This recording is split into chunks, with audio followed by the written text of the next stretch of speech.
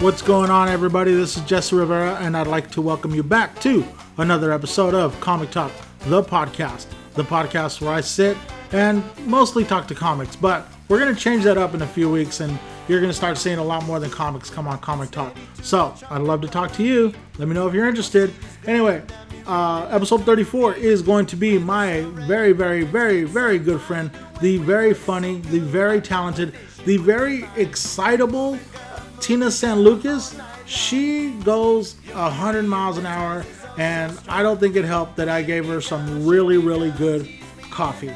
Yes, she was just, and you could hear me trying to catch up in between her breaths, and it was a lot of fun.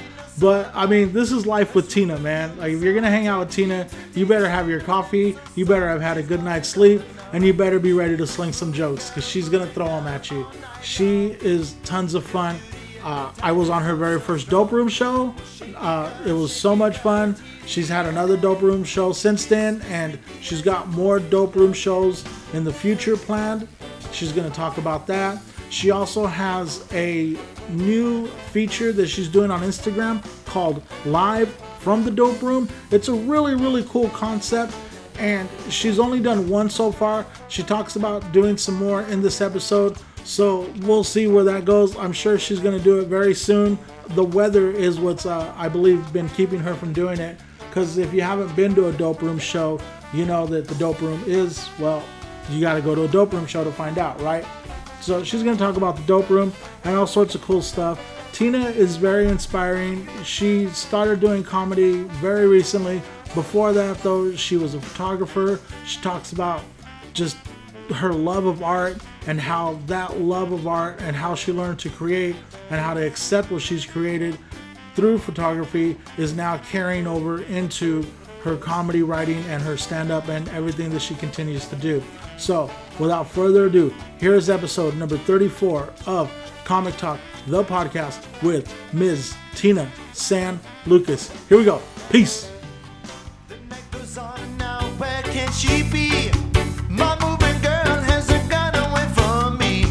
Now with no rude days, she's too... You want to check your microphone? Can you hear yourself? I can hear myself. Check 1, 2. It's so funny. When I first started comedy, the most intimidating thing to me was holding the mic. And now I love the mic.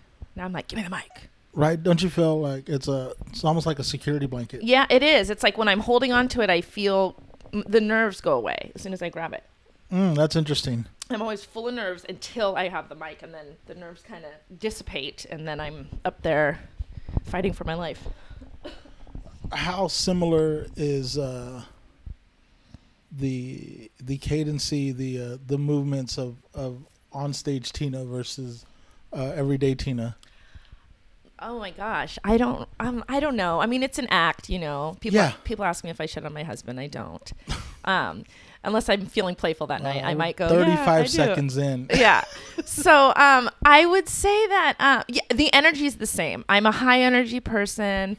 I move fast. I have a hard time staying still. You can see that. You know how some comedians up on stage will just stand in front of the mic? I move a lot when I'm up there. I can't sit still. It's not in me. So I would say the energy is definitely the same. But like my act's an act, you know what I mean? Like I'm not doing blow every weekend. I wish that was my life, but it's not. I guess I'm going more, the energy, like how because it seems like you have one speed and it's go. Yeah, I'm the same in real life. I am. The only time I relax, I gotta be real, real high to like actually just sit on the couch and not fold laundry and not like get something done. And we don't really ever have time to be that relaxed, right? I was last night though. I put up my Christmas tree and I got hella high and listened to an album and literally was not on my phone, did not fold any laundry, didn't do anything. I sat there for an hour and a half and my husband was like, you need to relax like this more. And I was like, you're right. What did you listen to? I listened to Dark Side of the Moon. Oh. That with my Christmas tree and the beautiful lights.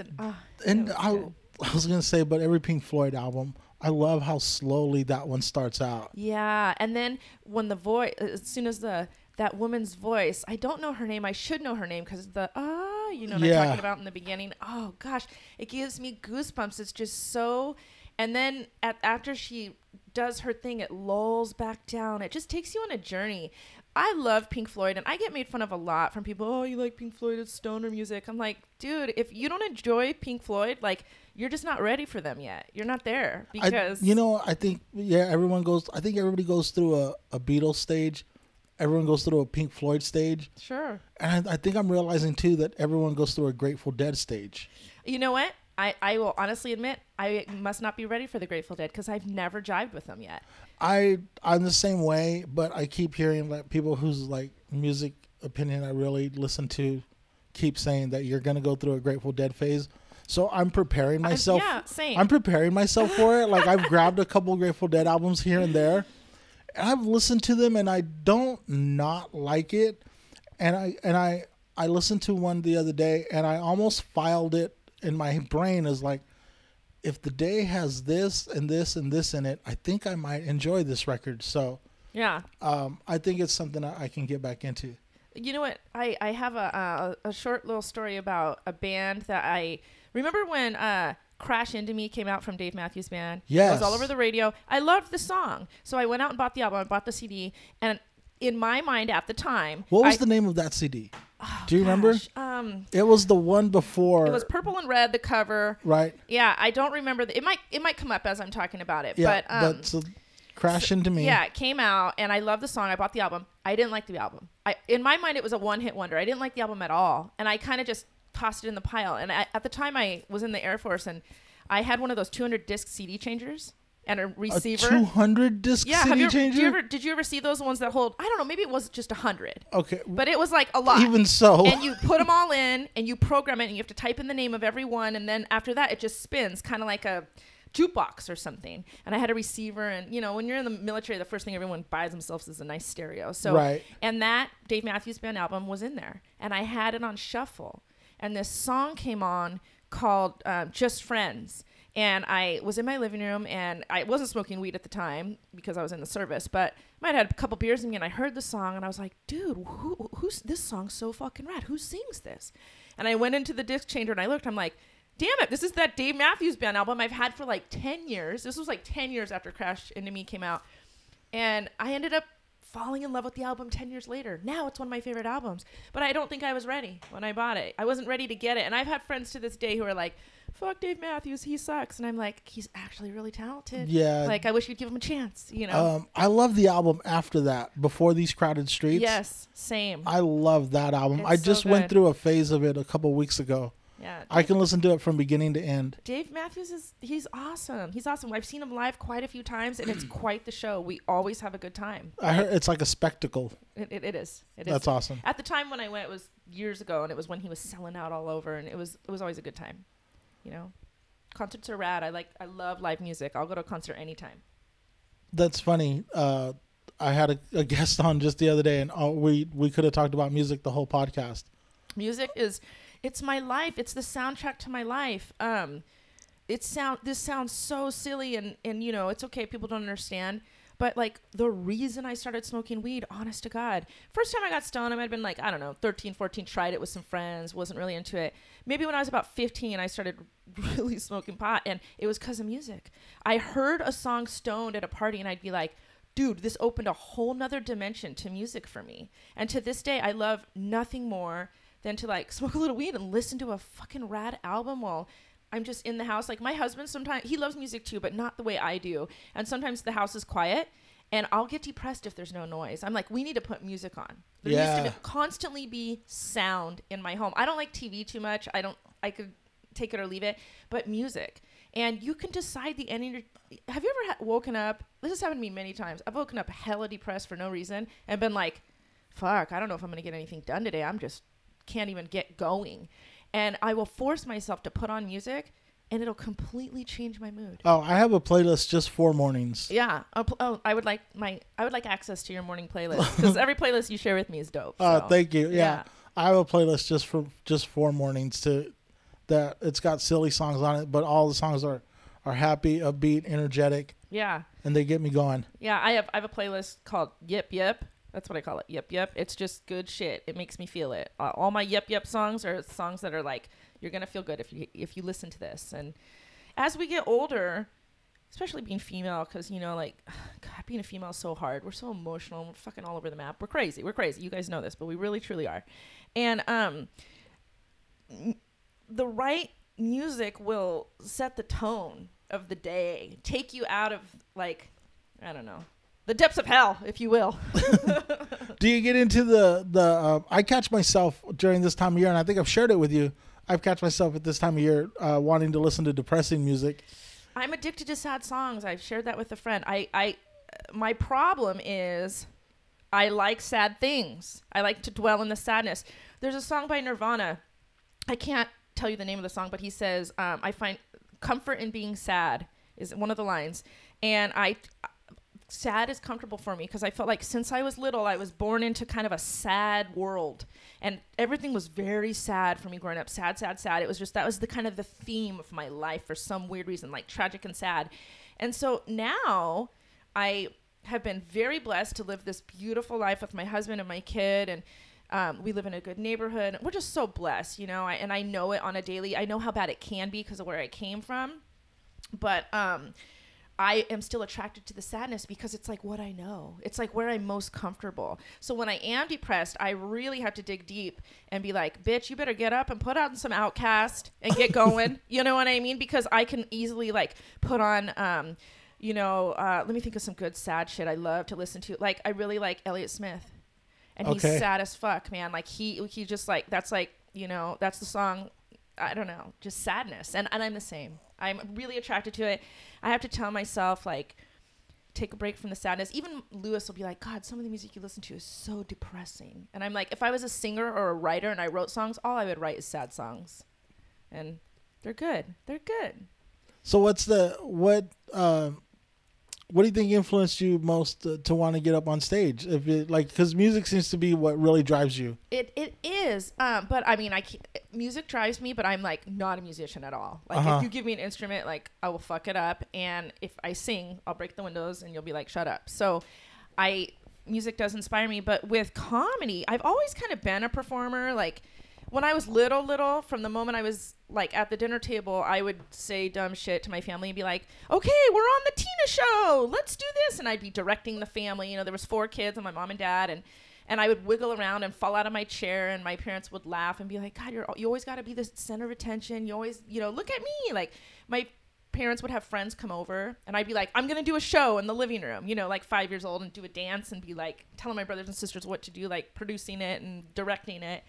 And, but with comedy, my dad had this killer vinyl collection. I mean, God, I'm so sad, like, it's not in our life anymore, because he had so much comedy. Cheech and Chong, Steve Martin, Eddie Murphy, Richard Pryor. And so when I was 7 years old, I remember this clear as day. I remember I was wearing a blue shirt, too. But I was 7 years old, and my dad was playing a Richard Pryor album. And this was before you filtered what your 7-year-old was listening to, you know? And I watched my dad laugh so hard, just belly over in laughter. I mean, he was slapping his knee, he was cracking up, and it made me so happy to see him so happy, you know? And I said, Daddy, I want to be a comedian. And my dad laughed at me and said, comedy's a man's job.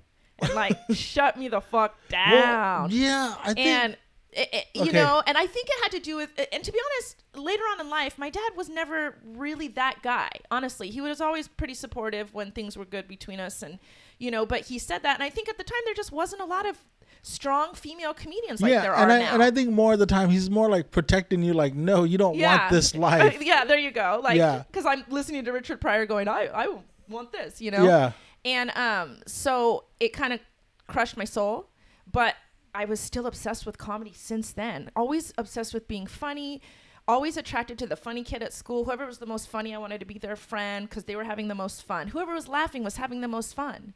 And so as life went on, when I was in the Air Force, I was obsessed with comedy, watch it all the time. And I always wanted to do it, but I just don't think I was ready. I don't think I had the confidence to not really give a fuck what people thought. And I think you really need that as a comedian. You can't really care too much what people think. You can't, because it'll kill you inside, you know? Like, you care what the audience thinks to a certain extent, meaning like you want them to laugh, But if they don't, you got to be able to dust your shoulders off and keep moving. Because Right. the next venue you perform at, or the next set you do, the audience might love you. So And you the just exact same set. Exact same set, just a total different thing. So my 40th birthday was this past March. Me and like my best 8 girlfriends all went down to San Diego. We rented this huge mansion. We fucking partied our asses off. It was fantastic. And I did my first open mic. And I had worked on the set for about 3 months. And I actually I didn't know anything about timing and how much time they give you. I thought they just let you go up there and do whatever. I didn't know really. And I had a 7-minute set. Oh, and wow. And some of it that I'm doing now is part of it. I would say about 60% of my set now was part of my first set. I've dropped some jokes since then. But I did an open mic and I killed. I did great. I did the best at the open mic. I was really shocked. And then that same night, someone looked on their phone and they're like, there's another one. So I did like a double feature my first night ever. Really? Yeah, it was super fun. I did 2 open mics. They both went well. And then all my friends were like, are you going to keep doing it when you get back? I was like, I don't know. You We'll weren't see. hooked instantly? I was, but I still just didn't have the balls to know if I was going to continue. Then we came to SAC. I came back home to SAC. And 2 weeks later, I was at SAC Comedy Spot, and I did my first set in SAC. And I did very well. Skip Bacon, she's so rad. I love her forever because she forced me to go out. She's the best. I know. She So really encouraging. Is. She is. I adore her so much. I'm always happy when I see her. And she convinced me to do a set, and I did, and it went well. And then after that, now I'm just in it. I have friends, and it helps, like, once you have friends who are in it and you're, you know what I mean? Now I'm in it. I can't, if I dropped out now, everyone would be like, all my friends would be like, we haven't seen you in a while. Where the fuck you been? You know what I mean? I think about, like, the thought of quitting goes through my head, but it just goes right through my head. Yeah. Like, It makes me feel sick. If I really think about quitting, my stomach hurts and I go, oh my God, no. I can't quit. You know what I mean? I can't. I have thought about it. Just, I don't know, random times. Like, I get busy with my family, and 5 nights, before I know it, I'll blink my eyes and 5 nights will pass without me being up on stage. And I'll notice I'm getting antsy. mm-hmm. And I'm getting anxious. And even my husband's like, you need to go to a mic. Like, you need to get the fuck Isn't out that of here. great? And Like, you need need go to take your medicine. Yeah, exactly. Straight Yeah. up. And then I do. And when I have a good set, I come home and he's so sweet. As soon as I walk in, how did it go? And I'm like, oh my God, I killed. Or I'm like, oh, it wasn't that good, but it's all right. I have another one tomorrow or whatever. You know, he's very encouraging. And I'm at a point now where, like, the bad sets, you know, and maybe I just haven't had the extremely bad one, but they don't get me the way they did the first 2 or 3 months. The bad sets used to just really convince, like, I don't know, like, really used to make it hard for me to keep going forward. I don't know, they were really frustrating. But now I see the bad sets as, like, opportunities to, like, pick them apart and see, like, even if it's just a word you change or, like, a pitch or a cadence that you change, you know, because, like, I listen to those sets over and over. Right. And the bad sets are just bad sets. I mean, we're gonna have. I think we're gonna have more than, you know. Oh yeah. They make the good sets so much more special. They do. My favorite thing after a bad set is the next set, whatever that is. If it's the next night, the next week, whenever the next set is, my favorite thing is always the set after the bad set, because I've yet to have 2 really bad ones in a row. Usually after a bad one, it's like you want to redeem yourself. Yeah. So you're like, all right, where's the next one, and how are we going to make this fucking roll, you know? And and it works out good. I don't fear the bad sets as much as I used to. I used to get so scared, and now I'm like, you get what you get and you don't throw a fit. We'll see how this goes, you know? And for me, it's all about managing the pregame jitters. Yeah, absolutely. The for me pregame jitters are very. There's a lot going on inside of me before a set. Yeah, the more every new set is like there's more going on, and I'm trying to like do less and conserve my energy. Yeah. And then also like kind of get there early and fill out the room and look for little pockets of energy that are scattered throughout the room and think how I'm going to tap into each one of those. Yeah. Absolutely. And then here's a funny thing I just thought of right now. Like when you're saying tap, you know, pockets of energy in the room. Have you ever had, and this has only happened to me twice now, and I'm wondering if I'll ever get like the superpowers where it won't affect me. But have you ever had someone like right in the front who like the moment you get on stage, you can tell they don't like you. It's just an energy, like the moment you're like, boom, like that bitch ain't gonna laugh. She is not here for me, you know? And that's happened to me a couple times where I've been psyched out by somebody right in the front who just won't laugh at You ever look down and see somebody checking their phone? Oh yeah, straight up. You're like, okay, I'm not funny. Yeah, but the best is when you look down. You know what the best? Oh, you know what the best is? And What's that? And not that I never ever play for the back of the room. I don't ever perform for comics. I really don't. In my heart, I just perform for the laughs, for the people in the front. But it's so fucking rad. And maybe I'm new, and so that's why like I kind of like I'm stoked on it. But when I see a comic I like a lot, like I like their work and I admire them, and they're laughing at me, it makes me feel really good. Because it's hard to make comics laugh. You know, we go to open mics, and sometimes I'm watching a set that's actually good, but I'm not even laughing. I'm not laughing because I'm so intent on studying it. Yeah, exactly. Yeah. I'm not laughing not because they're not funny. I just have a straight face or whatever. So it's really nice when I see somebody laughing. Yeah. You know, and like on Johnny Taylor's podcast, he had mentioned I featured for him a few weeks ago at this show we did out in Carmichael. And I remember like delivering the joke, and I like, you know, I move around the stage and I see him right here, and he was laughing so hard. And I was like, that's okay. I'm fucking funny. Johnny Taylor's laughing at me. Like, this is some funny shit. So it felt good, you know? Yeah. Just when you see your friends laughing at your jokes, I don't know why. I think it's rad. So. Yeah. I really, yeah, it's, you're right. Just, it's so much fun. And It is. Can you believe? So you only started in March. Like you're not even a year in. I'm 8 months. 8 months. Yeah. And I'm like, you know, okay. Oh, like I want to say things, but I don't want anyone to misconstrue them. I knew I'd be good at this. And I don't mean, when I say that, that doesn't mean anyone else is not good at this. Like you knew you'd love it. I knew I'd love it, but I knew I wouldn't be bad. I knew because I'm the funniest one of all my friends. When me and my girlfriends get together, I'm cracking the jokes and they're laughing. Now, that doesn't mean every joke I say is funny. And I'm not saying I'm phenomenally good. I'm just saying I knew I wouldn't suck. I knew that. And I don't think that I suck. I mean, I have sucky moments. We all do. But in general, I knew I would come in not that bad at this. And one of the reasons I knew that is because I was a bartender for like 20 years. And being a bartender, you're on stage. It's your show back there. You know what I mean? And so I'm not afraid to talk in front of people. And for the most part, when you're a bartender, you're cracking jokes, people are drinking, and it's a good time. So I definitely had the confidence to deliver on stage. But what I didn't know would be hard would be the most challenging thing for me as a comedian is to go up there with my jokes that, for the most part, I know they're funny because they do hit.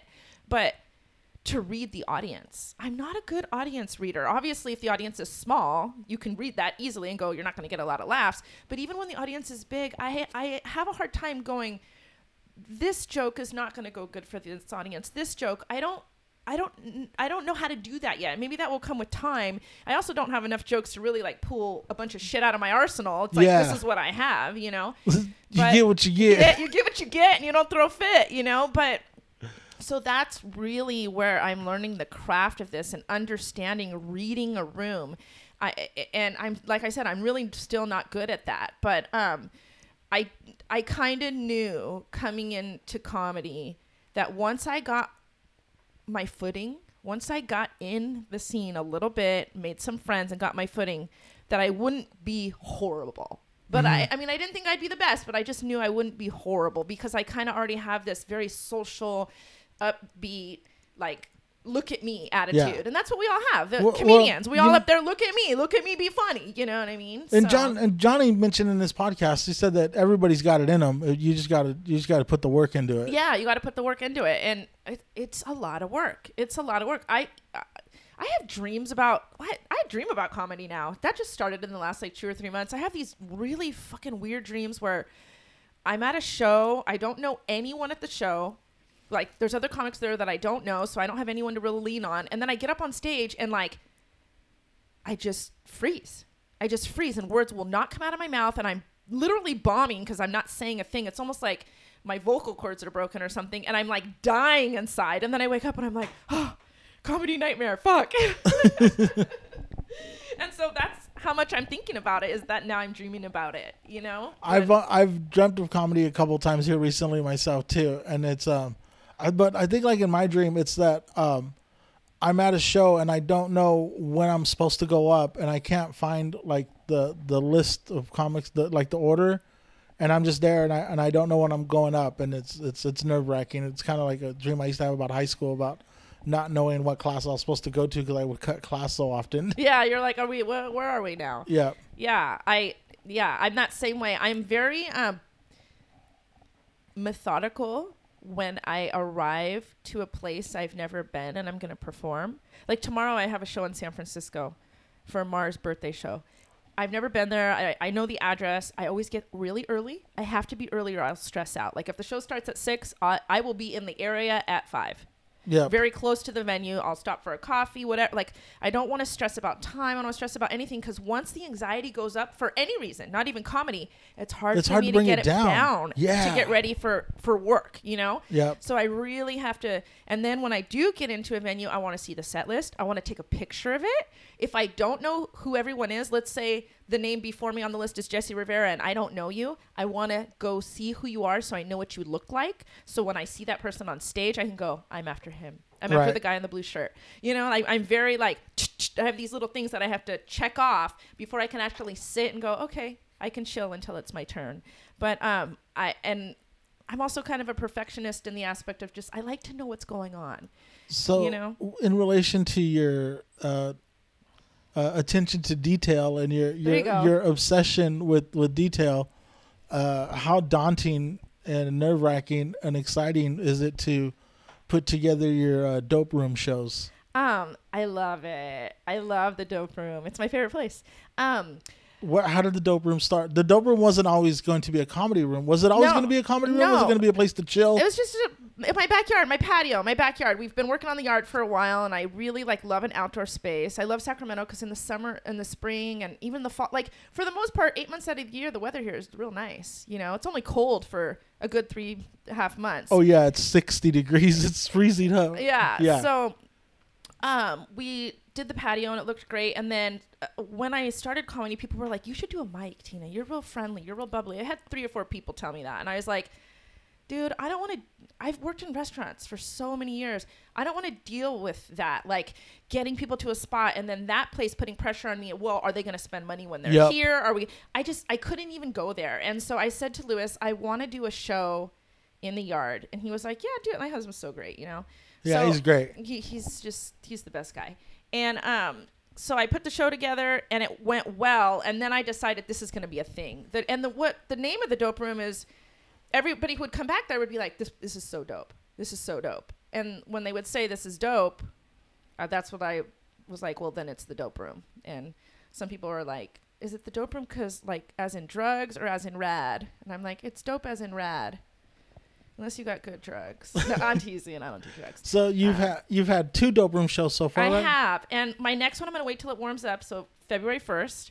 Nice. And Melissa McGillicuddy's headlining that. Oh, I was going to say, do you want to say who you got already? Yeah, Melissa McGillicuddy's headlining that. She got voted best comedian in Sacramento. So as soon as I saw that, I reached out to her, and she was so sweet. She reached out to me before that was announced and said, I'd love to be on a show. And then when I saw that was announced, I was like, dude, she should headline the dope room. And I have Emma Haney is going to be there, and Marcus Mangum is going to be there, and gosh, I can't think of who else. Ruby Setnick and Marian Wasabi. Oh, I'm going. Yeah, I can't wait. It's gonna be dope. It's gonna be dope in the dope room. So I'm excited. But before then, too, instead of a podcast, I'm trying this, and I've only had one. I have another one coming up here soon. I'm trying to do a live Instagram TV show in the dope room. I watched your first one, even with the little technical glitches that you had. I didn't understand what you were trying to do after, like when you're talking about it, and I was like, well, I'm for sure gonna watch it, and I watched it, and I totally get it. I get what you're trying to do. So go ahead and talk about what you're trying to do with it. So what's it called, and what do you do? It's called Live in the Dope Room, and it's gonna be Monday nights at 9 p.m. Every Monday night at 9 p.m. And so what it is we'll both have our phones. I log into Instagram Live. I invite her over. I didn't know my the way I wanted to do it, my outline, until I did the first one with Lindy. And Lindy was so patient and great. So for the first 15 minutes, we'll be on separate screens, her on the bottom screen, me on the top. I'll interview her. Then for the next 45 minutes, she's going to come sit by me, and then we're going to take calls from the viewers. And then the calls will be on the bottom. And me and her will be on top. So basically, when I have someone come, they're going to be my co-host. Come in. And what's cool is the guests can come in from home. They don't even need to come to the dope room. They can find a place to sit and log on with their phone, and it'll be a live interview. And what made me want to do this the most is we all have goals, right? And I have my ultimate dream with comedy is I want to be on TV. I want a TV show. I want to be on TV, and I want to be the host of the show. I think I'd be great at it. But I don't have a lot of camera time. When I lived in LA, I took a hosting class, like it was 6 weeks long, and they would record your little thing that you would perform, and then you'd watch it and you'd watch yourself. But I only did it for 6 weeks. But right now I'm getting not a lot of stage time, but you know what I mean? I'm getting stage time, but I'm not getting camera time. And for me to be on TV, I gotta get my face on a camera. And I realized some silly things. My first one, I blink the fuck out of, I blink I look ridiculous. I'm so blinky, but you don't know that till you see yourself on camera. So part of this live show for me is to start my camera time now. Because if my goal is, let's say 10, 15 to take control of it yourself. Yeah. And to be 10, 15 years in, 15 years from now, let's say I get picked up by a show and I audition for something and I land it. I'm not going to have to learn this starting in 15 years. I'm going to be like, I've been on camera at least once a week for an hour for the last 15 years to actually like understand movement, watch myself. You know how like when we watch a video or we listen to our comedy after we record it, we go, oh, it's better if I say that quieter, or it's better if I yell that part, or you know, so if I act this out. Yeah. And so that was the whole premise of Live in the Dope Room was I wanted to do a podcast, but I was like, I want to do something a little bit different than what everyone else is doing. Yeah. That's really what it is. And it's more catered to what your ultimate goal is. Yeah. So like I would just like when I watch like Jimmy Kimmel, like I love his show. Like I want to be Jimmy Kimmel. I want to be right there. I want to interview people. You know, some people you're going to have chemistry with, some people you're not. But like, I just think that would be so great. I would love that in my older age. I would love to be an older woman, like 55, even 60. Like, dressed up, looking great on that show and coming out and interviewing people and talking. I just think that would be just grand. I would fucking love that. You know, I really got inspired by the whole just do it yourself thing. Yeah. About I don't know, maybe it was 4 or 5 years ago when I fell in love with Broad City. Broad City's great. I love the TV show Broad City. Shout out to one of my best friends, Jerry, because she told me for months, you need to watch this show. You need to watch this show. It's really great. And I finally watched one episode, and I watched 30 episodes. Like, I went from not knowing a thing about Broad City to like, I just binged 2 seasons. When does the next season come out? It's great. And I was reading about these girls, and I found out that they went to improv school. They couldn't make the house teams at the improv school that they went to. So then they were just like, fuck it, let's just do our own YouTube channel. Yeah. And they just started putting up their own content that they filmed on their own. You can still find this stuff on YouTube, do it yourself stuff, and caught the attention of somebody, and because they did it themselves, it was like so much of it, like they didn't have to really rebrand themselves or become a commodity to somebody else. Like they just did it their way. And yeah, I think that's part of being a creator, you know, because my day job is I'm a photographer and I create, and comedy, you create. And the thing about being a creator is the freedom to really create whatever the fuck you want. You know what I mean? Whatever the fuck you want to create. And we don't need, and I think artists get tricked. We all do. We all get tricked in, if you're not making a lot of money, you're not successful, right? We get tricked into that, but that's a fucking lie. It's a lie, because my best currency that I've ever been paid for anything is the love I have for the work. When I have a photograph, I have a couple photographs that are huge winners. I have this one picture called Mama Warrior, and it's this woman like nursing her baby, and there's a dream catcher behind her, and it's so styled, so rad. I styled it all myself. It's natural light. I mean, it's just such a beautiful image. It's blown up big in my house. I love it so much. And that was a shoot I did for a friend, and it's my most proud one. You know what I mean? And I don't, I might have even done that shoot for her for free. I don't remember, because it was just a creative mindset of us together and collaborating. But, you know, it doesn't, we get tricked into thinking like if, you know, a primetime station doesn't pick up our show like Broad City, then then we aren't making it. Where it's like, just create the work, just create it. The universe will take it where it needs to go. Just create it. The more I just create something for the sake of create this Live in the Dope Room thing, it's not going extremely well. Okay. It was the first one. I have a lot of technical difficulties to work through it, but if I keep working through it, it's only going to get better, you know? And then eventually maybe 5, 6, you're 30 episodes into this, Jesse, like your podcasts have consistently grown and gotten better. You've gotten more relaxed as a person who's interviewing someone else. You know, you got your setup, you know, I think it's real smart to bring someone here early and chat with them a little bit before you put the headphones on and give them the mic. Even though me and you are friends, we're really comfortable, but if you meet someone maybe you're not tight with, I didn't do that. Lindy was phenomenal. She was my first guest. Gosh, she had so much patience. Lindy West, she's just such a doll. I love her so much. But as soon as she came in, I was like, all right, mic up. It's 9 o'clock. I should have said start at 8. And we had have a cup of coffee and just kind of let it loosen up, you know? And I like that you're doing that. So my point being is you're creating it. Create the podcast. You know that movie with, oh my God, Kevin Costner, Field of Dreams? Oh. Build it and they will come, right? Yes, I know that movie. Just create it. And you know what? If you create something and it doesn't make $1 million, you still created it. Yeah. You know what I mean? Like how many artists have painted paintings just for themselves that are hanging in their house that they love, that maybe no one's ever seen? It's okay. You know, we don't always need the validation of the world to convince us that it's good. It's good if we think it's good. I have a lot of images that I think are fucking rad that other people would be like, that's dumb, or that was easy to do, or whatever. But I'm like, dude, I love it. So same with my comedy. Not everyone's going to get it. And you know what?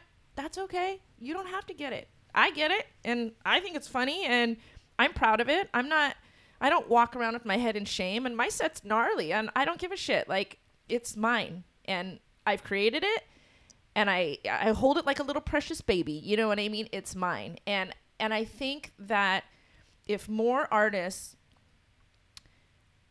detach themselves from the idea that their art is only worth something if someone is paying them dollars, or if it's got 3,000 hits or 5 million likes, we need to detach our work from that idea.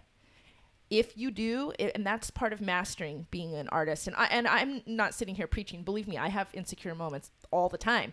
But the more I detach myself from what the outcome's going to be, the better the results I get. And it's a fucking hard thing to master. Pot helps a lot for me, but it's hard. It's hard to detach yourself from the end result. Who cares about the end result? Just make the art. And with you've been doing that since you were a photographer, right? Yes. So you're bringing that experience as an artist into now being a comic and now being a show producer. Yeah. And it's just, I give it to the wind a lot, even with the Dope Room. The first show I had, I was like kind of under pressure, and then there was a few glitches in the show, and instead of being like, oh fuck, and freaking out, just going, all right, well.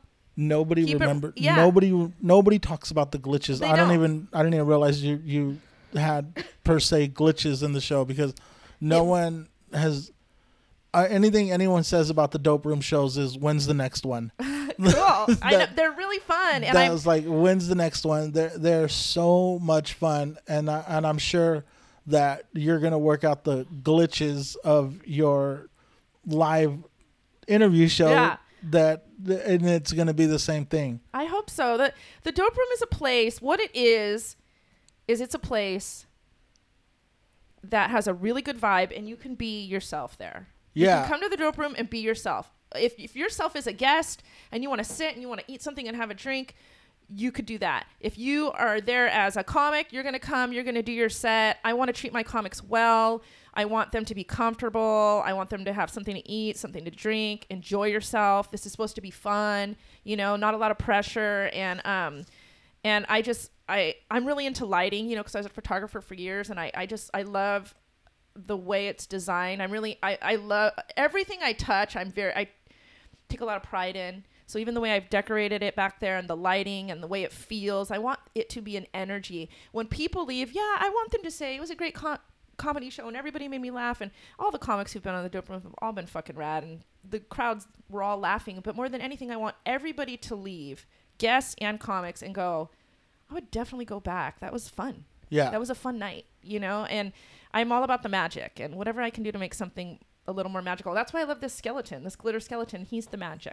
So when's the next Dope Room show again? February 1st. February 1st. I'm Yes. excited about that.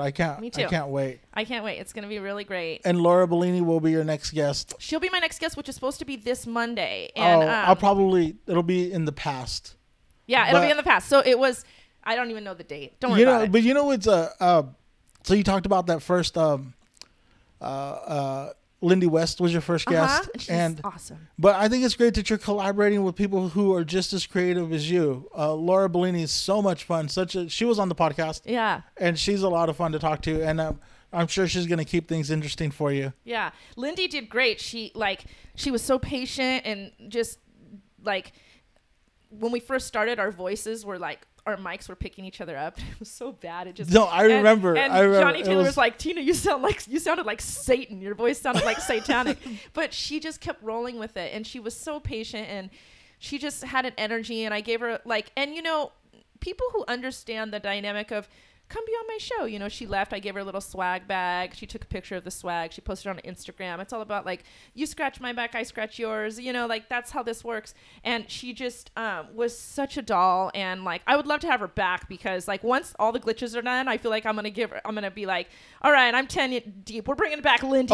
We can have a show. I feel that way about like the first 5 or 6 episodes that I recorded of this, like the Ed Mena episode, the Jackie Pearl episode, the Miriam Musavi episode. Like, I definitely want to have all of those people back, because I figured out a lot of my... Dude, is that the Ice Cream Man? That's the Ice Cream Man. Fuck, yeah. Oh, my God. The Ice Cream Man comes to Jesse's neighborhood. No, I get the corn guy, too. Oh, my God. I love the corn guy. The corn guy comes by, too, but I don't know about this weather, but he might. But you'll hear him. Yeah. Molita? Is that what they call the corn? No. What is Molita? No, Molita. What do they call the corn? The corn with the mayonnaise. Elote. Elote, I'm sorry. Elote. What is Molita? What did I say? What is Molita's that? like a taco. Oh, yeah. Chando's.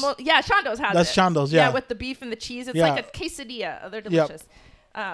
But I also wanted to do do-overs with my first episodes, because I had a lot of glitches to work out, too. Well, I mean, and you just learn as you go, and it's nice to have people who are patient. Yeah. And who are like, yeah, it's all good. Like, and I appreciate all the people that have been a part of the process, and you, Tina, have been nothing but a great friend the whole time. I love you. I think you're a great guy. You're funny. I really appreciate it, and I'm looking forward to the rest of our comedy journey to see where it takes us. Hell yeah, it's taken us. It's there. Like I appreciate your friendship. You are one of the hardest working comedians. You're always working. You're doing your podcast. You're staying dedicated. And that's what it is. It's about consistency. And you consistently are there doing it and moving. And, you're just checking all the boxes. Thank you. But thanks for everything. Thanks for coming on the podcast today. Thanks for having me. It was super fun. This coffee was killer, and I had a great time. You're rad, Jesse. Thank you. You're rad too, Tina. Thanks. All right. Have a great day. Thanks. We'll talk to you soon. Okay. Bye. Bye. Hey, man. That's the podcast. Thanks for tuning in. I hope you enjoyed. I hope you laughed a little bit. I hope you learned a little bit. I hope you come back. Peace. Take care of one another.